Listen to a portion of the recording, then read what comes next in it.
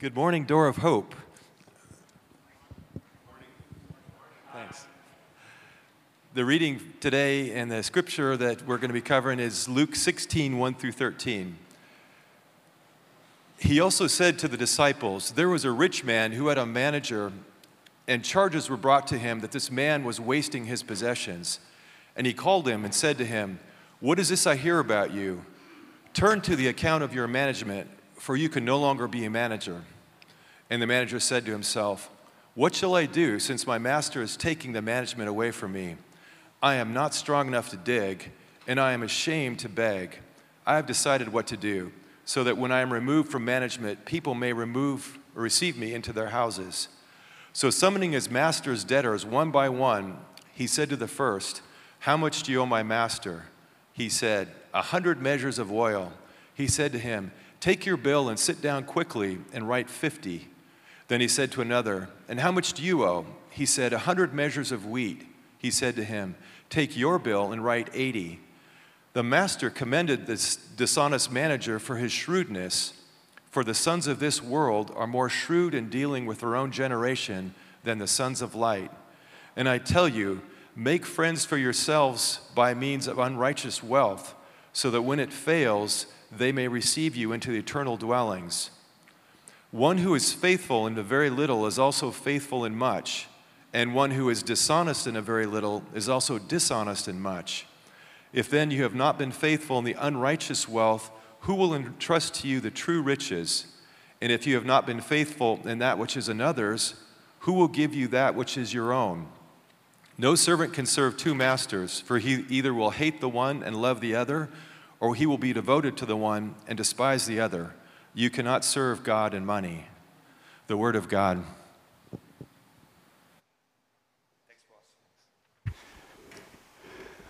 Good morning, everybody.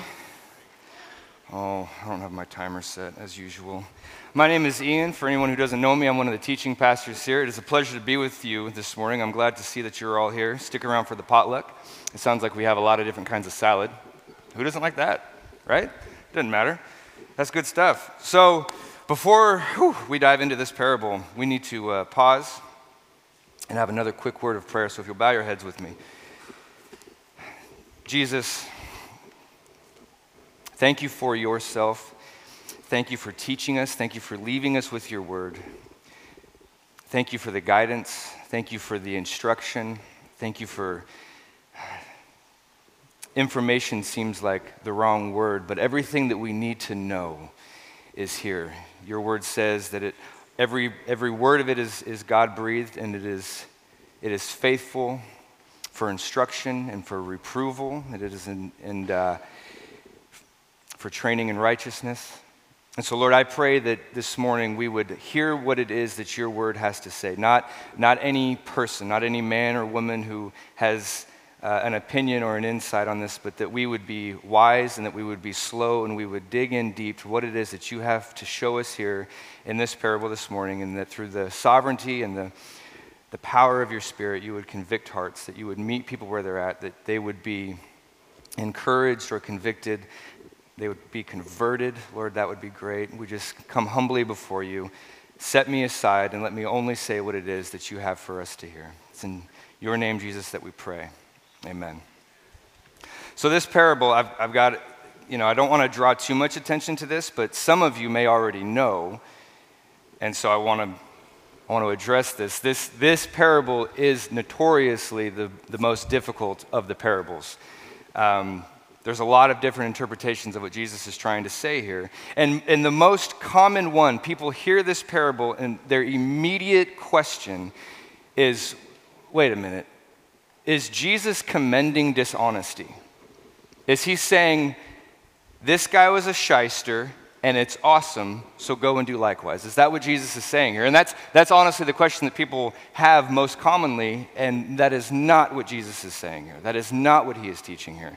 And I think that I've been studying this parable for weeks, and honestly the reason why I chose this parable is because I had been instructed actually not to. I was told, do not do this parable. And I'm not trying to rebel, but it drew my attention to the parable. I was like, well, why not? Why not do this parable? So I read it and I was like, oh, that's right. It's this parable. And it's scary, it's intimidating. It seems to communicate things that either are antithetical to what we understand of Jesus, or there's something here that we don't understand and we want to understand. And I think that when people come to this parable, as I've been studying it for these last few weeks, I got a head start on this because I wanted to make sure that I wasn't going to step in something that I had no awareness of. As I've been studying this, it seems as if the people who have multiple interpretations of what Jesus is saying here that are kind of confusing and convoluted is either that they look at every little detail and they get very liberal with allegory. Who specifically is Jesus talking about here? Who is the steward? Who is the master? Who are the debtors? What does the number mean whenever the debtor says that I have 100 measures of oil? My translation says 100 baths of oil. What's the number 100? What's baths mean? What is this? And you just miss the forest through the trees, and you miss what Jesus is trying to say. Or I think that the other thing that people react to this parable more than they read it again and prayerfully and slowly go through it and try to listen to what Jesus is just the point that Jesus is trying to make, because they hear this line, and the master praised the unrighteous steward. And then Jesus goes on to say, the sons of this age are more shrewd, and make friends for yourselves from the wealth of unrighteousness. And this is honestly what my reaction has been in the past. Like, I don't know what Jesus is saying there. I have faith that it's something good, but I don't get it. So I'm just going to leave it alone. Now, I will posit that I believe that this parable is actually much more clear than we give it credit for. I think the point that Jesus is trying to make, the moral of the story, the nucleus, the lesson, the thing in the center that Jesus is trying to tell us is actually quite clear. It's right on the surface. And if you just take a moment to read it again, then the application of it is varied. And the application of this parable is one that we don't have time to cover the fullness of this morning. I would encourage you to go home, find a good Bible commentary. ESV study commentary is a good place to begin, and get into this. Find out more than what I'm able to tell you this morning. Find out the opposing views. Find out the other things that people are saying, and for yourself, search the scriptures prayerfully. Because I think that there's been a lot of confusion around this parable because people have not done that. So with that said, what this parable is about is really beautiful. Jesus is saying here, you're supposed to do something. There's work that needs to be done. He says in verse 8, the sons of this age are more shrewd in relation to their own kind than the sons of light. He's talking about things getting accomplished, about being shrewd, about being clever, about being witty, about using your head. But he's not just referring to work that needs to be done in the kingdom of God. He also gives us reason to do that. He gives us every motivation, every reason to have affection and to have love and to have worship of the person Jesus Christ, and that affection and that love and that worship will manifest in the way that we live, not only in our own personal lives, but in the greater community around us. It is as natural as plants growing out of the dirt. You put them in the right environment and they will grow. And Jesus Christ will cause us, out of love, to be generous, to check our own hearts, to check our own lives, to test ourselves, to see where there's besetting sin that we're grappling with or that we're even trying to hide. And so this isn't just cold. This isn't just mechanical, because we can be that way. We can be cold and mechanical. We can just say, well, just give me a percentage. Give me a percentage, I'll write a check, I'll give it to you, leave me alone. Okay, I'll volunteer to do this thing for a little while. It becomes basically the price of just how much do I need to give you to leave me in peace? Or how much time do I need to volunteer so that you stop calling me, or that I just feel better about myself? My guilty conscience is assuaged because I did good this month. I donated so much money and so many hours. We can be generous with our resources, but not generous with our heart. And this parable gets to the core of that. It gets to what we do and why we do it. Some people will just say, well, where in the Old Testament does it say give 10%? I'll just do that. I'll just do that, leave me alone, and see, and I'll write another check next month, that sort of thing. And by the way, that's Deuteronomy 14:22, 10% of your yearly. So Jesus is speaking here to a group of people that's very diverse. We know from verse 14 that there are Pharisees in the mix. It says that the Pharisees, when they heard these things, who were lovers of money, scoffed at Jesus when he gets to the end of this parable. We know that he's speaking to his disciples. In the very first verse of chapter 16, he was also saying to his disciples. Now, his disciples were not just necessarily his 12 apostles that he had picked out specifically. We know from Luke 6 that from the large number of his disciples, he picked 12 to be apostles. So there's people here who are surrounding Jesus during his teaching who have some sort of interest in him. It might be self-seeking, it might just be curiosity, but then there's the 12 apostles who are devoted. They have, in Peter's words, left all to follow after Jesus. And then there's people here in this group who are his enemies. And what this parable does, and what a lot of the parables do, is it draws a line. Very clear line. And which side are you on? And this is a parable that causes us to check ourselves. This is a parable that causes you to look at your life and really get honest with where you're at with Jesus, where you're at with your faith. Do you really believe in the resurrected Lord as the Savior of the universe? God in the flesh, died on the cross for your sins and offers you his righteousness. Believe in him for salvation. Is that who Jesus is, or is he a nice guy? We've come to that again and again, and this parable draws a line. And it's in a different way, it's from a different point of view or vantage point, but it draws a line. And so he's saying to this big group of people, disciples and Pharisees alike, there was a rich man who had a steward, and the steward was reported to him as squandering his possessions. And he called for him, and he says, "What is this I hear about you? Give an account of your stewardship, for you can no longer be the steward." Now, I'll pause for just a moment because I don't want to get too deep into this, but one of the crosshairs, one of the sort of Y's in the road, the forks in the road, if you will, that people take about how to interpret this parable is right here. Was this steward deliberately being irresponsible? Was he deliberately being a shyster? Was he deliberately being dishonest? Was he stealing and knew that he was doing it? Or was he just not good with money? Was he just inept? Was he just not good at his job? Now, I would posit that that's a silly question because this is called the parable of the shrewd steward. I mean, he's praised for being clever. So I think that he's up to no good. I think that he's doing dirty deeds, and he knows about it. It's premeditated. He's doing something wrong. He's squandering his master's possessions, and he knows it. And so he gets fired. He's told to give an account. And so verse 3, the steward said to himself, "Well, what shall I do? My master is taking the stewardship away from me, and I'm not strong enough to dig, and I'm ashamed to beg. So I know what I'll do. And so that when I am removed from the stewardship, people will take me into their homes." And so he summoned each one of the debtors, and he began saying to the first, "How much do you owe my master?"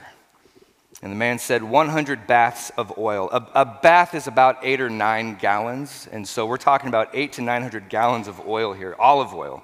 So a massive amount of oil. Jesus uses this huge language, big, wealthy, lush, lavish language, 800 or 900 gallons of oil. And so the steward said to him, "Take your bill, sit down quickly, and write 50. So 50% off, right there. You owe, let's say 850, now you owe 425. That's a big discount. And so what do you say? Cool, hey man, I owe you one. Thank you. You cut 50% off my debt. And he said to another, "How much do you owe?" And he said, about 100. He said 100 cores of wheat, which is about 1,000 bushels of wheat. And so the steward said to him, "Take your bill and write 80. So he gets a 20% discount right off the top. So what this guy's doing is pretty plain and it's pretty clear. He's scheming.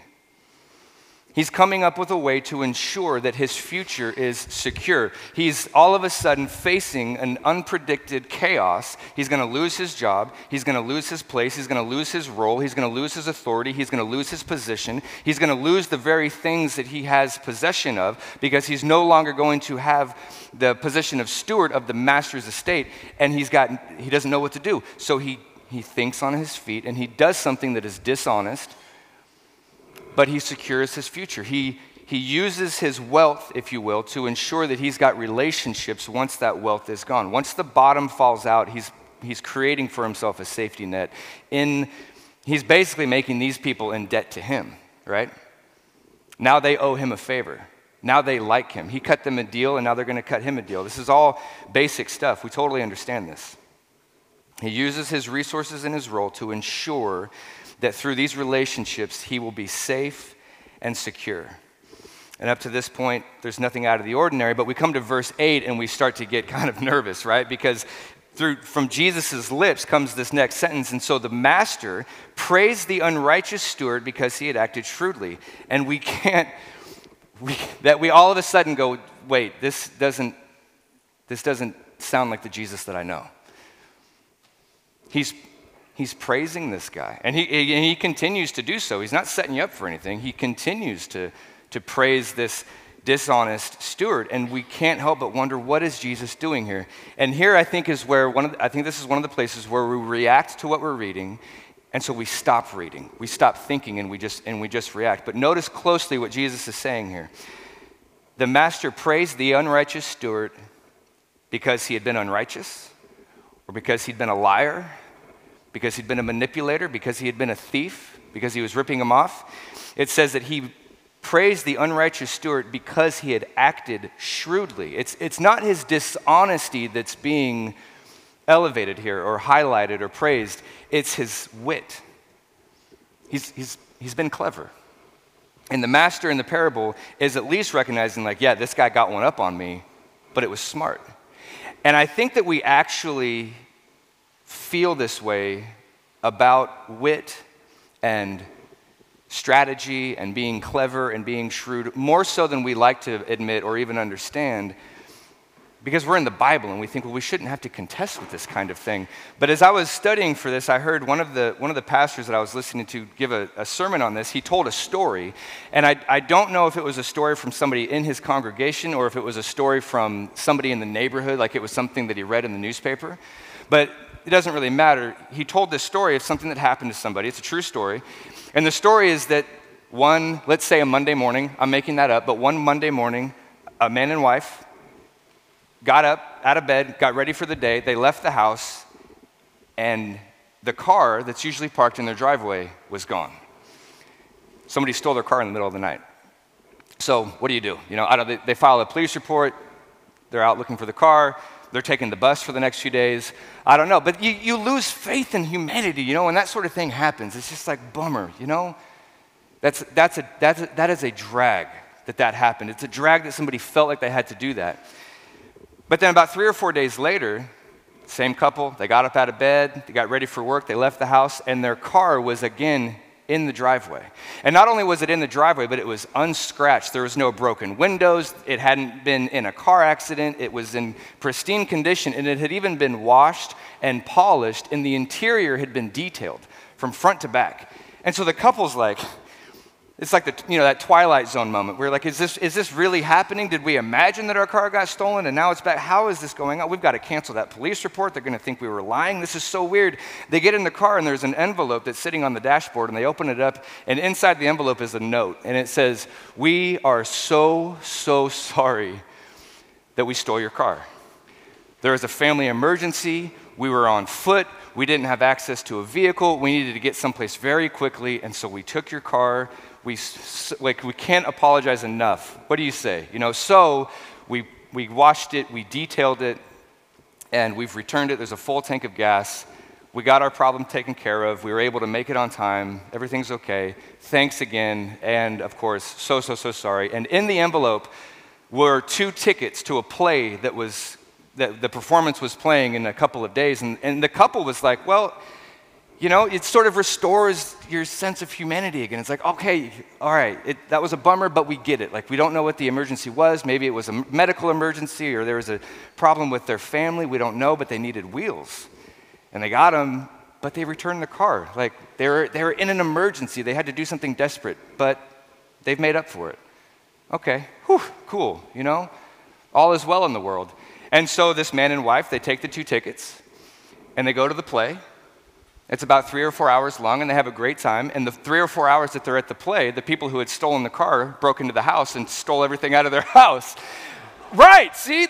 Now just catch that right there. Like, there's that thing. You go, It's evil. But that's clever, right? That's clever. That's clever. We've seen, and we've even said it, I'm sure, the people that we've seen who have gone to prison for years and years, and they come up with these ingenious schemes to make life on the inside a little bit easier. They make drugs, they make alcohol, they smuggle things in and out of the prison that are just insanely smart. Lots of ingenuity, lots of wit, very clever, very disciplined, lots of hard work goes into this, And what do we say whenever we hear these stories? We always go, well, if you applied that same ingenuity to something good, to something beneficial, imagine where you could be. Imagine what you could do. There it is. That's it. Jesus is saying that shrewd, not the evil, not the dishonesty. He never commends evil. He never commends dishonesty. It's never okay. But he's saying that wit, be clever. Use your head. Think ahead. Plan, prepare, be diligent, be disciplined. Use that for kingdom good. Use that for what we're called to do as the church here on earth. Be disciplined. Have ingenuity. Be creative. Be entrepreneurs for the sake of King Jesus. This man was praised for being shrewd. He was not praised for being dishonest. He was praised because he was clever. And Jesus goes on to say, for the sons of this age, now this is a dig. Are we ready for this? This is a dig. This is similar to when Jesus is speaking to his apostles, and he says, if you who are evil know how to give good gifts, how much more does your Father in heaven know how to give good gifts? He calls his disciples evil. Right? I mean, he does it like kind of in a drive-by style, but he says it. But he's not doing it to be mean. He's not doing it to be vindictive. He's not doing it to cut in a way that's only to hurt. He's trying to lift them up. He's trying to bolster them. He's trying to make them more mature and more useful and more wise. And so he gives us a warning here. He tests us. He shows us our temperature. He says that the sons of this age, the sons of this world, are more shrewd in relation to their own kind than are the sons of light.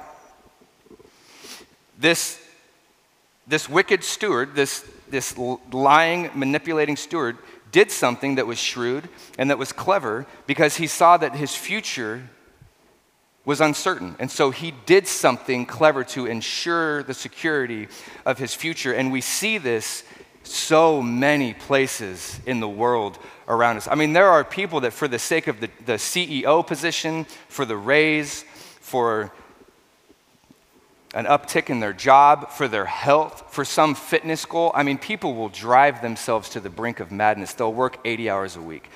They'll take night classes. They'll get up early. They'll stay up late. They'll invest. They'll diet. They'll become educated. They exercise a great deal of what we would call discipline. And one of the greatest lessons that I've learned in my 30s is to rely on discipline and not on motivation. And you see people in the world who rely not on motivation, but they are disciplined because motivation is fleeting. Motivation comes and goes. And it seems like in the church, our Bibles collect dust and we don't do the 6 a.m. morning prayer and we don't go to the evening service and we don't do a whole bunch of things. And some of us have legitimate reasons, and I'm not trying to knock on that. What I am addressing here and what Jesus is addressing here is that some of us willingly and knowingly just let our Bibles collect dust. Our inner spirit, our walk with the Lord becomes stagnant and frail because we don't discipline ourselves. We don't understand that this is the greatest gift that you can possibly have, that people bled and died to get this holy book to us in the English language. And it just collects dust. It sits. While the world around us is working 80 hours a week to get into that job. They're studying 80 hours a week because they have the bar exam ahead of them. They see their future. They know that they have a limited amount of time, and they get disciplined. They get busy to make something happen. They get busy because they have a goal and they have a dream, they have an ambition. And I'm not saying that those goals or dreams or ambitions are bad by any means, but we can give them a top priority position when Jesus should have that top priority position. And he just kind of gets what's left over.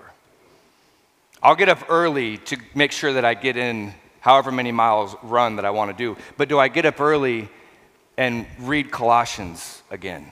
It only takes 10 minutes. Do I get up and devote myself to prayer? Or do I just pray whenever something really bad happens and say, Lord, help me? Or when something good happens and I say, thank you for that. We need to check ourselves.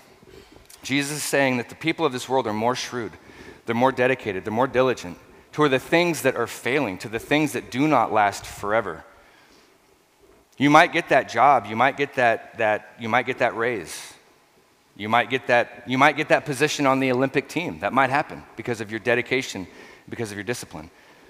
But you won't have it for long. And so Jesus is trying to get us not only to understand the futility of the world and that there is work that needs to be done, but he also wants to give us the right motivation and the right heart for doing it. One of the challenges that I have, the Bible talks so much about discipline and about diligence and about pursuing righteousness and holiness. Probably, aside from John 3:16, because everybody knows that, probably the easiest Bible verse to remember is 2 Timothy 2:22.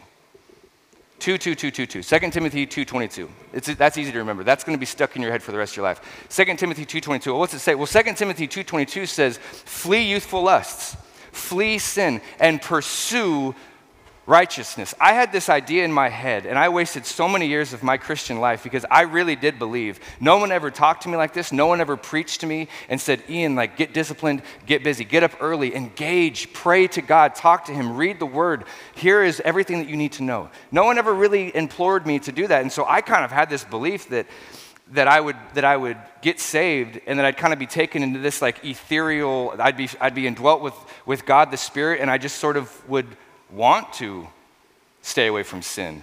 I would not go back to those places. I wouldn't hang out with those people. And there is certainly an element of that, but the Bible says to fight. How much negligence is there for our inner person? Are we diligent with just our own lives, the things that we listen to, the movies that we watch, the places that we go? Are we diligently pursuing righteousness and fleeing youthful lusts? I mean, sometimes you've just got to run. Like Joseph just had to run from that sexual temptation. He split. He had to run away. And I would argue, and this is a lesson that I've had to learn the hard way, that not only do you have to you have to run away when you're in that situation that is just rife with potential of just gnarly sin. Sometimes you're having to run away is evidence that you're a failure. I remember I told my mentor one time, I was in this situation. I was a believer. I was alone with a woman, and I left very quickly. This was years ago, and I sat down with my mentor Paul, and I told him about that. And I was like, I fled from temptation. He's like, no, man. I mean, good for you, but you still screwed up. He said, why were you there in the first place? Why were you even in that position? You weren't paying attention. You weren't being diligent. And friends, that's a mistake that we can make again and again and again because we're not paying attention to what we're doing. And I don't want this to be a works-oriented thing, but there is something here that Jesus is saying. Are you paying attention? Do you flee from youthful lust? Do you flee from things that the devil can use to bring you into his snares? Do you avoid them? Because oftentimes we just make excuses and say, well, the Lord will convict me of that whenever he's ready to convict me for that. Just shows that we're not reading our Bibles. Paul says this in 1 Corinthians 9, starting in verse 24. He says, do you not know that those who run in a race all run, but only one receives the prize? So run in such a way that you may win. Not everyone who competes in the games exercises... Now everyone who competes in the games exercises self-control in all things, and they do it to receive a corruptible crown, but we an incorruptible crown.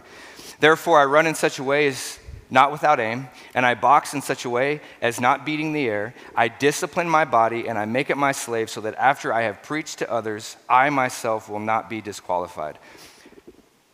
When was the last time any of us read that verse? Do we take our Christianity seriously? We are saved by grace through faith in Jesus Christ alone. But saving faith That kind of grace, that kind of amazing salvation, that Jesus Christ set aside everything and came to earth and died on a cross, being mocked and jeered at by a bunch of Romans and a bunch of his own people, Israelites, taking on the sin of the world, taking on the punishment of sin so that we might have eternal life in heaven, so that we might never have to cry out, my God, why have you forsaken me? And what we do is we say, great, thanks for the cross, and now I'm just going to keep doing my own thing.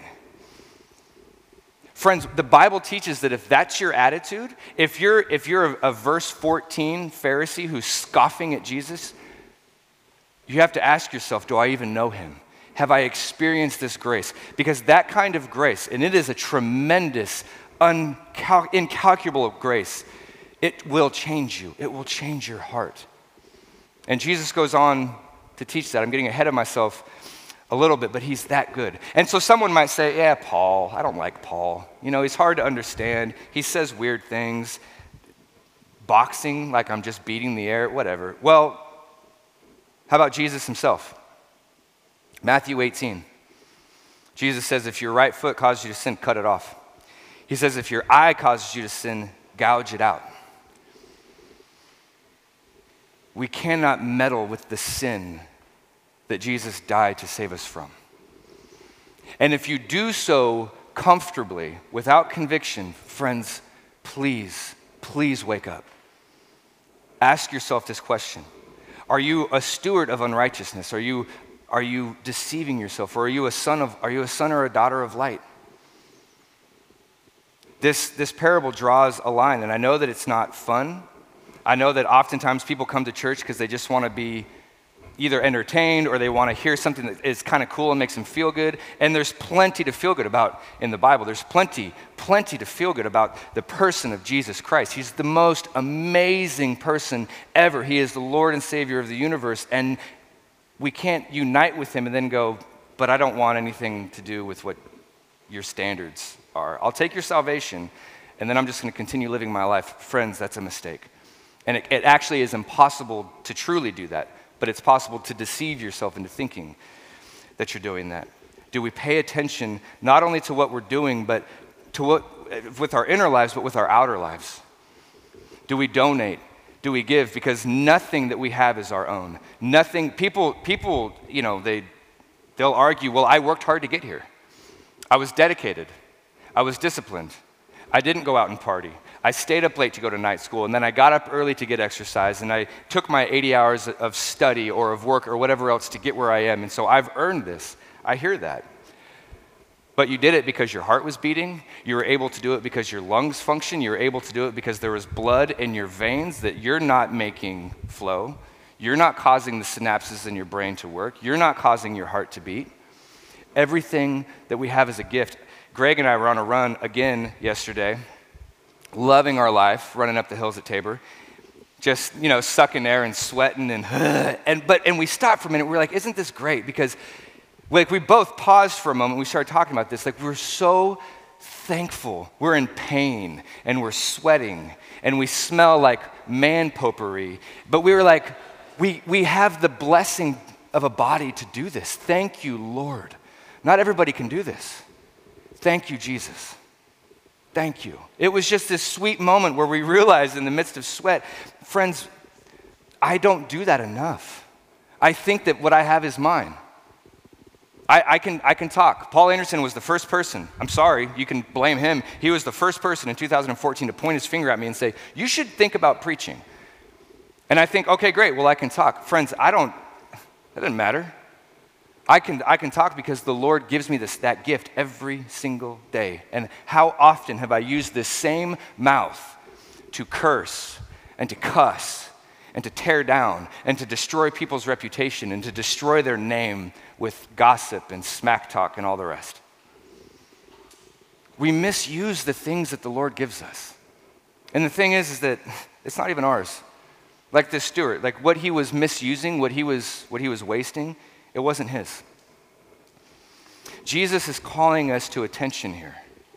What you have is not yours. It's a blessing that he has given it to you, and he is so good, he is so righteous, he is so kind that when you understand who he is, you cannot help but take everything that you have, whether it be money, time, your voice, your musical talents, some sort of ability with math, architecture, science, childcare, nursing, growing food, like give what you have. If all you have is prayer, pray. Pray. That's a tremendous gift. You can do that. And that's something that we don't do enough. We can pray for people. We can pray in a way that we're just enjoying God's presence, and then we can pray like intercessory prayer, like working prayer for the church and for the saints and for the progression of the gospel. Are we paying attention to what we have? Because what we have and how we use it, how we use what we have is a really good indication of where we're at with our Lord. And so Jesus goes on, this isn't all about dollars and cents. This isn't all about what you do and what you don't do. That's there. But then Jesus moves to the heart. Jesus moves to the motivation. Jesus moves beyond the attitude of, okay, I'll write you a check. Here it is. Leave me alone. I did my good deed for the month. He moves beyond that. He gets deeper here. He says, and I say to you, make friends for yourselves from the wealth of unrighteousness so that when it fails, they will take you into eternal blessings. What is he saying here? He's saying, make friends with yourselves. We'll get back to the wealth of unrighteousness, but he says, make friends so that whenever what you have here fails, they will welcome you into eternal blessings. This isn't just duty. This isn't just mechanical. He says, make friends. He's talking about heaven being a place of love and of relationships forever.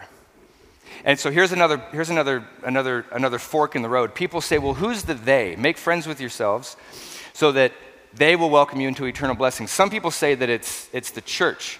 Some people say that if when you go out, whenever you're obedient, when you use your resources to do what God calls you to do, and you go out and you proclaim the gospel and you baptize in the name of the Father and the Son and the Holy Spirit, and you teach people to obey all that Jesus commanded, and people respond to the gospel, they believe in Jesus for salvation, that if they die before you, when you get to the new heavens and the new earth, there'll be people there with their arms wide open saying, yeah, dude, welcome. And I think that there's something to that. I think that there is something to Jesus hanging on the cross next to that thief. And Jesus saying to that thief said, remember me when I come into your kingdom. And Jesus said, I will. Today you will be with me in paradise. And a few hours later they were. Imagine what that bonding experience must have been. You know, hanging on the cross next to Christ and then being in paradise with him. That's a friendship. That's a love that does not end. You know, love here on earth is one of the greatest sources of our pain because it's always going away. Our kids get sick, our spouses are hurt, our friends are going through turmoil, and we feel that, don't we? Love is costly. Not so in the new heavens and the new earth. Not so where there's no more sin. Not so where there's no more death, there's no more decay, there's no more atrophy. Jesus is bringing our eyes up.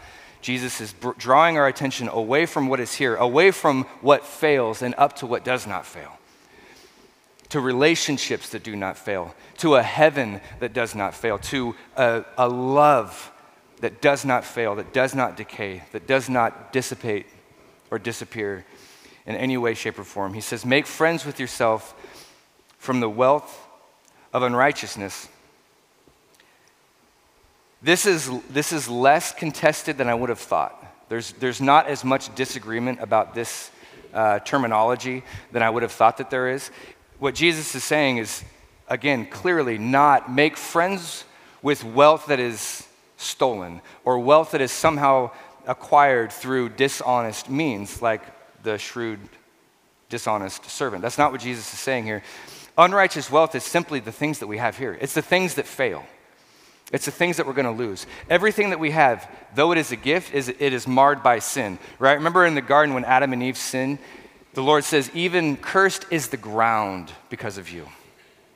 Everything that we have here, every talent, every skill, our financial wealth, our abundance of time, our abundance of skill sets, knowing how to build. One of the greatest places that I have seen the kingdom of God move forward is in Samaritan's Purse, because there was people that knew how to build homes. They knew how to do electrical and plumbing, and they got out there and they did it. All of that is still under the banner of sin. It's beautiful and it's helpful, and we're called to use it wisely, but it's still unrighteous wealth. And Jesus is saying, use it. Use it for kingdom purposes. What is in your hand? For years, for years, what was in my hand was a glass cutter. And I thought, what a silly tool. And then I was able to use that silly tool at Samaritan's Purse and bless people with new glass for their homes that had been previously destroyed by flood or fire or tornado or whatever else. What's in your hand? What can you donate? What sort of wealth do you have that you can turn over for kingdom purposes and do things with that whenever you do that, the kingdom, the halls of heaven rejoice and say, yes, that is what we're talking about. That's what we're talking about. Proclaim the gospel. Use social media. Use your work. Use your voice. Use your talents. Use your skills. Use unrighteous wealth and make friends. It might very well be that these are the people who come to faith because of the work that you're doing. And the other side of this is that people say, well, this is Jesus himself. When Jesus says, make friends with yourself from the wealth of unrighteousness so that when it fails, they will welcome you into eternal dwellings, that the they is the Trinitarian God.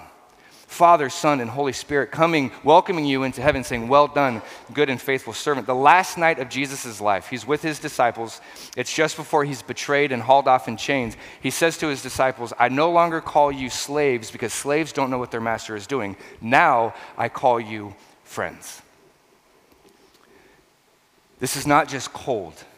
This isn't just about doing. This isn't just about mechanical. This isn't just write a check and hand it off and now you've done your due diligence.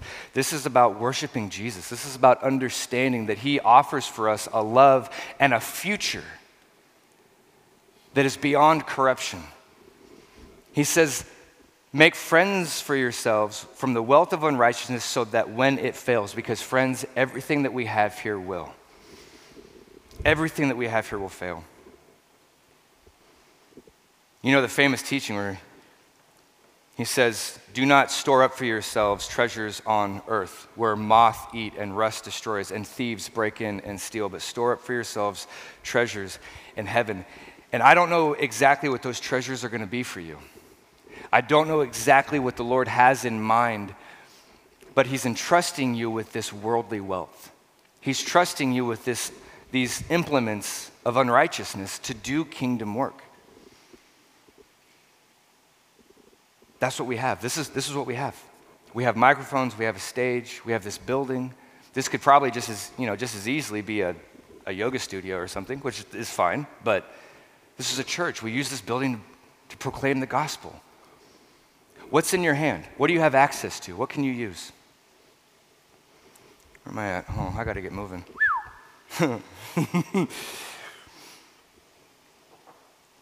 So he goes on to make the point. He who is faithful in the little thing is faithful also in much, and he who is unrighteous in the very little will also be unrighteous in that which is much.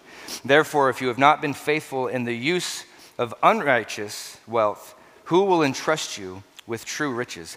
And if you have not been faithful in the use of that which is another's, who will give you that which is your own? We're given gifts here. We're given bodies that work. We're given voices that work. We're given the ability to think and to write and to do all sorts of things that can push the gospel forward. And we don't. We don't. You just look at the world around you. I just watched a documentary about Woodstock 99, I had no idea that Woodstock 99 happened. But what I took away, just within the first 30 seconds of what I saw of it, what I took away from what was happening there is 250,000 people gathered in one place for 3 days to hear musicians, their favorite musicians play. And it was in squalor. I mean, it was disgusting. And it's hard to get people to come to an early morning prayer. It's hard to get people to come to a Bible study, because our affections are set on other things. We've been trusted with this unrighteous wealth, these things that are given to us as gifts. And in many ways, they're wonderful and beautiful. Music is beautiful. We can use it to worship. It's a great thing. But we can manipulate it. We can twist it. We can use it poorly. And what he's saying here is if you are using poorly the things that you're given, then what are you doing? Where is your heart? Are you even in the kingdom at all? Are you going to be trusted with things that are eternal? Are you going to be trusted with things that are actually going to last for eternity? When I gave you this gift and you used it for self-exaltation and greed. And a lot of our gifts, that's what we do. And a lot of our gifts, even in the church, we hoard and we hold and we freak out and we don't want anybody to touch our money. We don't want to tithe.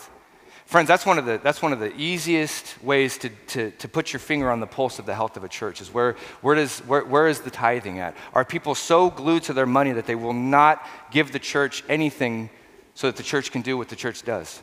And we're commanded in Scripture to do it. In the Old Testament, it was 10%. In the New Testament, Paul says, I want you to give out of what you think is right because the Lord loves a cheerful giver. So that's up to you. You have to get real with yourself. Look inside your heart. Go home and open up your Bibles and pray before the almighty living God and ask yourself, where am I at? Am I playing around? Am I being foolish? Am I kidding myself? Am I deceived? Because what we do with our resources is the greatest test for where we're at. Do you hoard? Do you give? Are you somewhere in the middle? We're never going to be perfect, but this is a call to check ourselves. And so in the closing words, as we finish out, what Jesus is promising us here, he says they'll welcome you into eternal blessings. In verse 9. In verse 13 he says, and no servant can serve two masters. For either he will hate the one and love the other, and be devoted to one, or despise the other. You cannot serve God and wealth. And this is where we're going to learn one day where we're at. What we're taught in the parable of the steward is that there is going to be an accounting one day.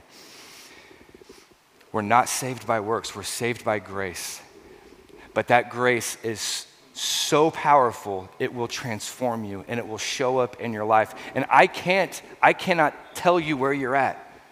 All I can do is point to the Scripture and say, Jesus is telling us that what we do with our wealth, are we using it for kingdom purposes? There's this guy who's just blessed my socks off. He's an old pastor from Montana. His name's Larry. He's in his 70s. And he has a library, and he has given me probably $2,000 or $3,000 worth of books, good, rich commentaries, so that I can study, so that I can preach, so that I can know more than I know. It's what he has. It's simple. He could hold on to those things. And there's some that he does. He's like, you can have this one, but I want it back. You know, I get it. In many ways, this is very simple. You can just open up your home to a community group. You can host a Bible study. This isn't like Billy Graham crazy world evangelism, plant a church stuff. Some of this is just so basic. And that's why Jesus is saying, if you're not even trustworthy with the little things. And I'll end with this. Let's not forget. I know that these kind of words can be heavy. It can just feel like duty and like I'm cracking a whip on y'all. And listen, that's not what I'm trying to do. What I'm trying to focus on here is that this is a natural product of knowing and loving and being affectionate and worshiping Jesus Christ. And that's who we have to remember is telling us this. Not me, not some Bible commentator. Jesus is telling us this. And what did he do? Is he standing far back is he just writing a check? Is that his attitude? Okay, human beings, here you go. There's your check. I did my duty for the month. No, he had everything. He created the cosmos out of nothing. All things are made by him, through him, and for him. He is before all things, and in him all things hold together. He is God in the flesh, and he took that place. And we're told in Philippians that he humbled himself. What did he do with his glory? What did he do with his riches? He humbled himself to the point of a servant. He humbled himself to the point of death, even death on a cross. Because God so loved the world. That's what he did with his riches. That is the God that we worship. That is the God who models this. He leads by example. He's not aloof. He's not standing far off telling us what to do. He came and he was bloodied so that we could be put together. He came knowing that he was going to die.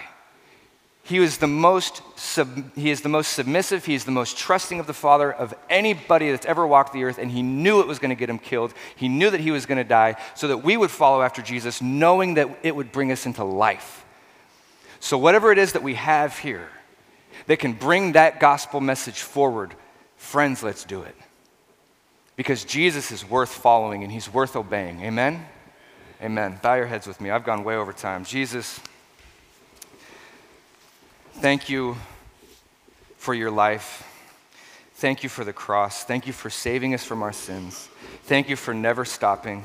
Thank you for being obedient all the way to the end. Your word says in John 13, verse 1, that you loved your own who were in the world. You loved them to the end. You were chained, you were beaten, you were whipped, you were led to the cross. People lied about you. People scoffed at you. People made fun of you. And you loved us all the way to the end. Help us, Lord, to take everything that we have and give it back to you.